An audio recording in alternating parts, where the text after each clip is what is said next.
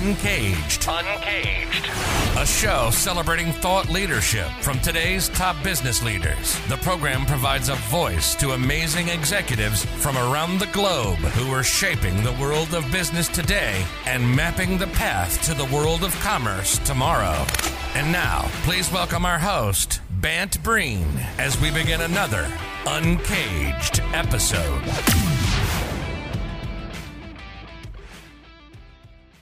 Today we are speaking with Haley Rushing. Hey, Haley, how are you? Fabulous. Glad to be here. It's great to have you here. Haley is working on, I think, something that's really exciting to talk about. She is the co-founder and chief purposeologist of the Purpose Institute. And she is a pioneer in the field of purpose. And we'll talk about kind of what that means and how she's giving companies and people more meaning and more purpose in their lives. Before we get to what the Purpose Institute is working on, Haley, tell us a little bit about your background and career. Sure. Well, I have been in the purpose arena for about 20 years. I actually started back in the mid 90s in the advertising world. I was an account planner and strategist, and I really loved the convergence of strategy and creativity and seeing how ideas could be brought to life. But I would say maybe about 10 years into my career, I started to just get this kind of nagging sense of just not being as fulfilled as I had hoped I would be by my work, which I think we see a lot in the Great Resignation right now that's happening, of people kind of questioning how fulfilling their work is. And it got to the point where literally one day I was typing up some report and I looked up at the ceiling. I thought there was a leak in the ceiling until I realized I was crying. I was just sitting at my desk, like crying because something was like profoundly missing, which is kind of a sad state of affairs to really be good at your work. And there's aspects of it that you like, but when the meaning isn't there, your soul will let you know. So Roy Spence, who was the founder of the agency GSD&M and a great mentor, he was like, well, before you just quit, why don't you try reinventing yourself? Why don't you try, let's take a second and really look at where you find meaning and fulfillment in your work and see if we could maybe re-engineer what you do to be more in line with your passions and what you find fulfilling. And so it was actually, we started doing a big study looking at all of the different brands that we represented at the agency. And very quickly, it became very apparent that it was the brands that had a deeper purpose beyond making money, like Whole Foods and Southwest and Chipotle, and just these great brands, which I actually really did enjoy working on. Absolutely. That were doing cool things. They had values-based cultures. They built interesting business models that served a real need in the world. And so that actually led to Roy and I writing a book called It's Not What You Sell, It's What You Stand For. That captured everything that we learned from these extraordinary brands. And it kind of renewed and resuscitated my love for what I was doing because it was very pointed to let's use that strategy and creativity to tell the story of the good guys that are out there. But when the book came out, we had a lot of people that said, I've got a great ad agency. I don't need an ad agency, but I really need help with that purpose and values piece. And so we launched the Purpose Institute about 10 years ago. And I've dedicated my life to helping organizations think about their purpose ever since. That's such a great story. And certainly, the GSD&M story is such a spectacular agency and helping companies really figure out what their purpose was from a brand point of view was such a challenge. But certainly now, perhaps it's with Gen Z, but man, I tell you, that topic of purpose comes up in every meeting. And so I'm excited to hear more about what you guys are working on at the Institute. Well, you're absolutely right. It's funny, when we first started talking about purpose 15 years ago, people thought we were like the hippies from Austin that were just kind of like these ideologues. But now, to your point, it's everywhere. It's exploded, which is a beautiful thing to see. And I'll say what I'm most excited about is I would say when we first started, a lot of what I spent my time on was purpose discovery work. So getting inside an organization and really helping them answer we call it the purpose Venn. So if you imagine three intersecting triangles, we say, what do you what are you built to do? What do you love to do? And what does the world need you to do? And usually at the intersection of those three things lies a very authentic and powerful purpose that you can use to drive not only your advertising, it certainly does that, but your whole business, your strategy, your employee engagement, your innovation pipeline, everything. And so early on, I was very passionate about getting on and doing that kind of discovery work. I would say currently the thing that's most exciting is the adoption and ascendance of purpose in the marketplace. We see about 90% of leaders and businesses who believe in the concept of purpose. They understand that purpose will drive performance, that it will help them win the war for talent, that it will help them grow their business. That what we see now is this gap between belief in purpose and knowing how to activate purpose. So it's like, I get it, I'm on board, but I'm not exactly sure how to do it. So we spend a lot of our time now helping companies think about how to activate their purpose in their business. And so the way that we approach that typically involves like, you wouldn't have a purpose if you weren't already delivering against it in some kind of meaningful ways. But there are invariably gaps. And so we get in there and try to say, where are the gaps between the ambition of the purpose and the reality of your business? And then that gives us an indicator of what we need to work on and where the work is to do. So that's what I like working on now. Is really I love that. And I immediately think of a lot of the conversations that I have these days with executives are on topics like sustainability initiatives, environmental initiatives for companies. And, sometimes you feel that companies are grasping to try to find their purpose in that quest, if that makes any sense.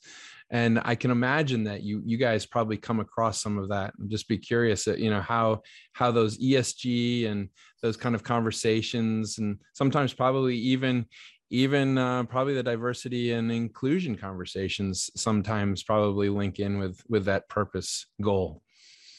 Well, it's super interesting. There, in some ways, there's been a little bit of like a conflation of purpose and ESG and DE&I efforts. I love seeing all of the work that's being done today around ESG and DEI and all of those kinds of things. To me, that's almost like capitalism 2.0. Like, how do we create a better version of capitalism that is mindful of the wake that it leaves in its, the wake that it leaves behind it? And that's a really great way to describe it, actually. I really like that. Yeah. Yeah. And so I'm 100% on. I love to see the evolution and business being accountable and responsible for the impact of how it operates in the world and being much more intentional about that. To me, that's a bit separate from purpose, because your purpose is fundamentally, well, why were you even invented in the first place?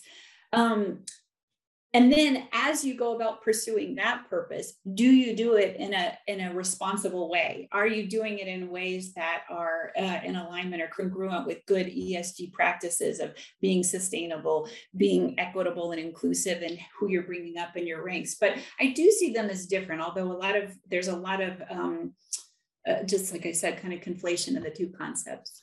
Yeah, no, I actually like the way that you were able to separate those two and then also show how they're linked. In reality, I think the clarity that a company would have about their purpose would then allow them to set their diversity and inclusion goals appropriately, as well as how they're approaching sustainability and environmental and governance issues. So I like that a lot. So tell me, when you look out on the landscape, Haley, who's getting this right? Who are some good examples that we should be thinking about? Well, it's funny. Jim Collins, he has a concept called who luck, and who luck is, that's half the success of anyone's success is just who were they lucky enough to have in their orbit. And so I was lucky enough to have Herb Kelleher and Colleen Barrett at Southwest Airlines as my mentor for back in the 90s for over 15 years. And Southwest, to me, taught me everything I know about purpose. They have a great values-based culture that people actually love working there. And they had a very powerful purpose of giving people the freedom to fly and democratizing the skies that really held them steady for about 15, 20 years. They operated with that purpose at the helm.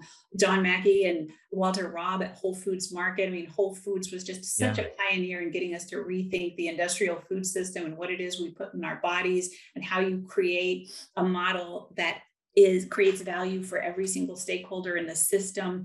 I think Chipotle and what they've done with bringing food with integrity to the world and really rethinking what the fast food model can look like, as well as how you treat employees with dignity and respect and opportunity within that space. The cool thing is I was lucky early on to have great kind of pioneers of purpose in my orbit, but what's now is I can't throw a stone out my window in Austin without hitting a purpose-driven organization. They're everywhere. Right. It's wonderful to see like a whole new generation of entrepreneurs and startups who are just wired to think about, how do I use my business to solve a big problem in the world or serve a real need in the world, and do that in a meaningful way. And the brand will follow, the brand preference will follow from having done the work to actually create a business that is, as my friend Raj Sisodia would say, is a healing influence in the world. So I think there's lots of examples out there today. Yeah, you're absolutely right. And I think Austin is certainly a hotbed of companies that really embraced the idea of purpose. I'm one of those horrible people that descends on your fair city for South by Southwest every year. So I apologies for that. But it's always during that time that I come across some really, really great companies doing some very, very fun things down there. So always good. But, the last couple of years have been an unusual moment, peculiar moment, probably the biggest moment that will define our lives, our adult lives. One hopes, knock on wood, that nothing worse happens. But I'd be curious to hear more about how purpose has played a role in perhaps some of your clients' thinking, or even your own thinking during this challenging time, and perhaps opportunities that has sprung up for companies as well. Well, I think you're seeing this what's being called the Great Resignation, where we have more people who are voluntarily quitting their jobs in times of uncertainty, which is pretty remarkable in and of itself. Because usually, if you think of Maslow's hierarchy of needs and safety and security at the bottom, usually when you're in uncertain times, precarious situations like a global pandemic, it would make you double down on security. And instead, we see this wholesale trend where people are just saying, enough, I'm not going to work in an environment where I'm not treated with dignity, perhaps, or I don't find what I do meaningful. And so they're going and reevaluating how they want to invest their time, talent, and energy in the world. And so I think that is what the last 2 years has done, is kind of put additional pressure. I don't know if I'd call it pressure, but this additional kind of internal reflection on what is really important. How do I want to spend my days? And so I think even before the pandemic, we were seeing this kind of crisis of meaning in the world. I'm a big Viktor Frankl and Man's Search for Meaning, and his sense that so much of the anxiety and depression that you see in the world today arises from this almost existential lack of meaning. He said, we have the means, we just don't have the meaning. And so you kind of see it as, and part of why business, I think, has arisen as a source of meaning, that's actually kind of happened as we've seen so many other traditional sources of meaning erode in our lives. Robert Putnam's written a lot about this in Bowling Alone and his latest book, The Upswing, where all of these other institutions where we traditionally turned for meaning, like religious institutions, civic institutions, clubs, bowling alleys. Bowling alleys. People don't participate like they used to in all of these other arenas where we used to find meaning. And so it's put an enormous burden on work to be a place where you actually go to find meaning. And that's why it's so important when people say what you do, it's become part of people's identities to say, I'm doing something that matters in the world. So I think the pandemic in the last 2 years have really caused an acceleration of that desire for meaningful work in the world. Yeah, and that's a really, really well stated, and certainly we see a lot of people shifting. Sometimes I reframe it kind of less about like the Great Resignation, to kind of almost like to maybe the Great Rethink, because it is people asking that question of what is meaningful to me, and that meaning may be their families, right? There may be, why am I commuting 2 hours every day to get to New York City? And perhaps the good thing about the pandemic is that perhaps it offers alternatives, right, of how you can live your lives. So it's really exciting. But, as you look forward, Haley, into 2022, and I really just, every time I say that the year 2022, it sounds like we've made it to the future somehow. What does the world hold for what you're working on at the Purpose Institute? Well, I just see the purpose-driven business just accelerating even further. I mean, you've got the rise, there's kind of three forces at work in the marketplace. You've got the rise of kind of meaning-seeking employees. So in the war for talent today, if you're not able to offer someone not only the standard benefits that a company would offer them, but also meaningful work to do, because there's no shortage of problems in the world. And if your company is not part of being the solution to those problems, it's going to be harder and harder to find the talent that you need. So we've got meaning-seeking employees. You've got the rise of conscious consumption. So as people become more aware of the impact of what they're buying in the world, they're going to be making more thoughtful choices about who they choose to do business with. So you've got that kind of pressure on the horizon. And then you've also got the rise of impact investing, where, before, when you talked about kind of ESG investments and things like that, it used to be kind of a niche thing. But when you've got Larry Fink from BlackRock coming out saying, if you don't have a purpose beyond making money, I'm not going to be investing in you. And you just have the rise of impact investing. So you've got employees, you've got conscious consumers, you've got impact investors, where if you're not thinking about your purpose beyond making money and figuring out how you can create meaningful employment, real products and services that serve real needs, and being a part of the solution, I don't think you're going to be in business long. But it's exciting. I don't say those forces as like a negative thing. To me, it's exciting to think about, how do you use the influence and the resources that you have to be participating in solving some of the biggest problems that we have on the horizon to solve.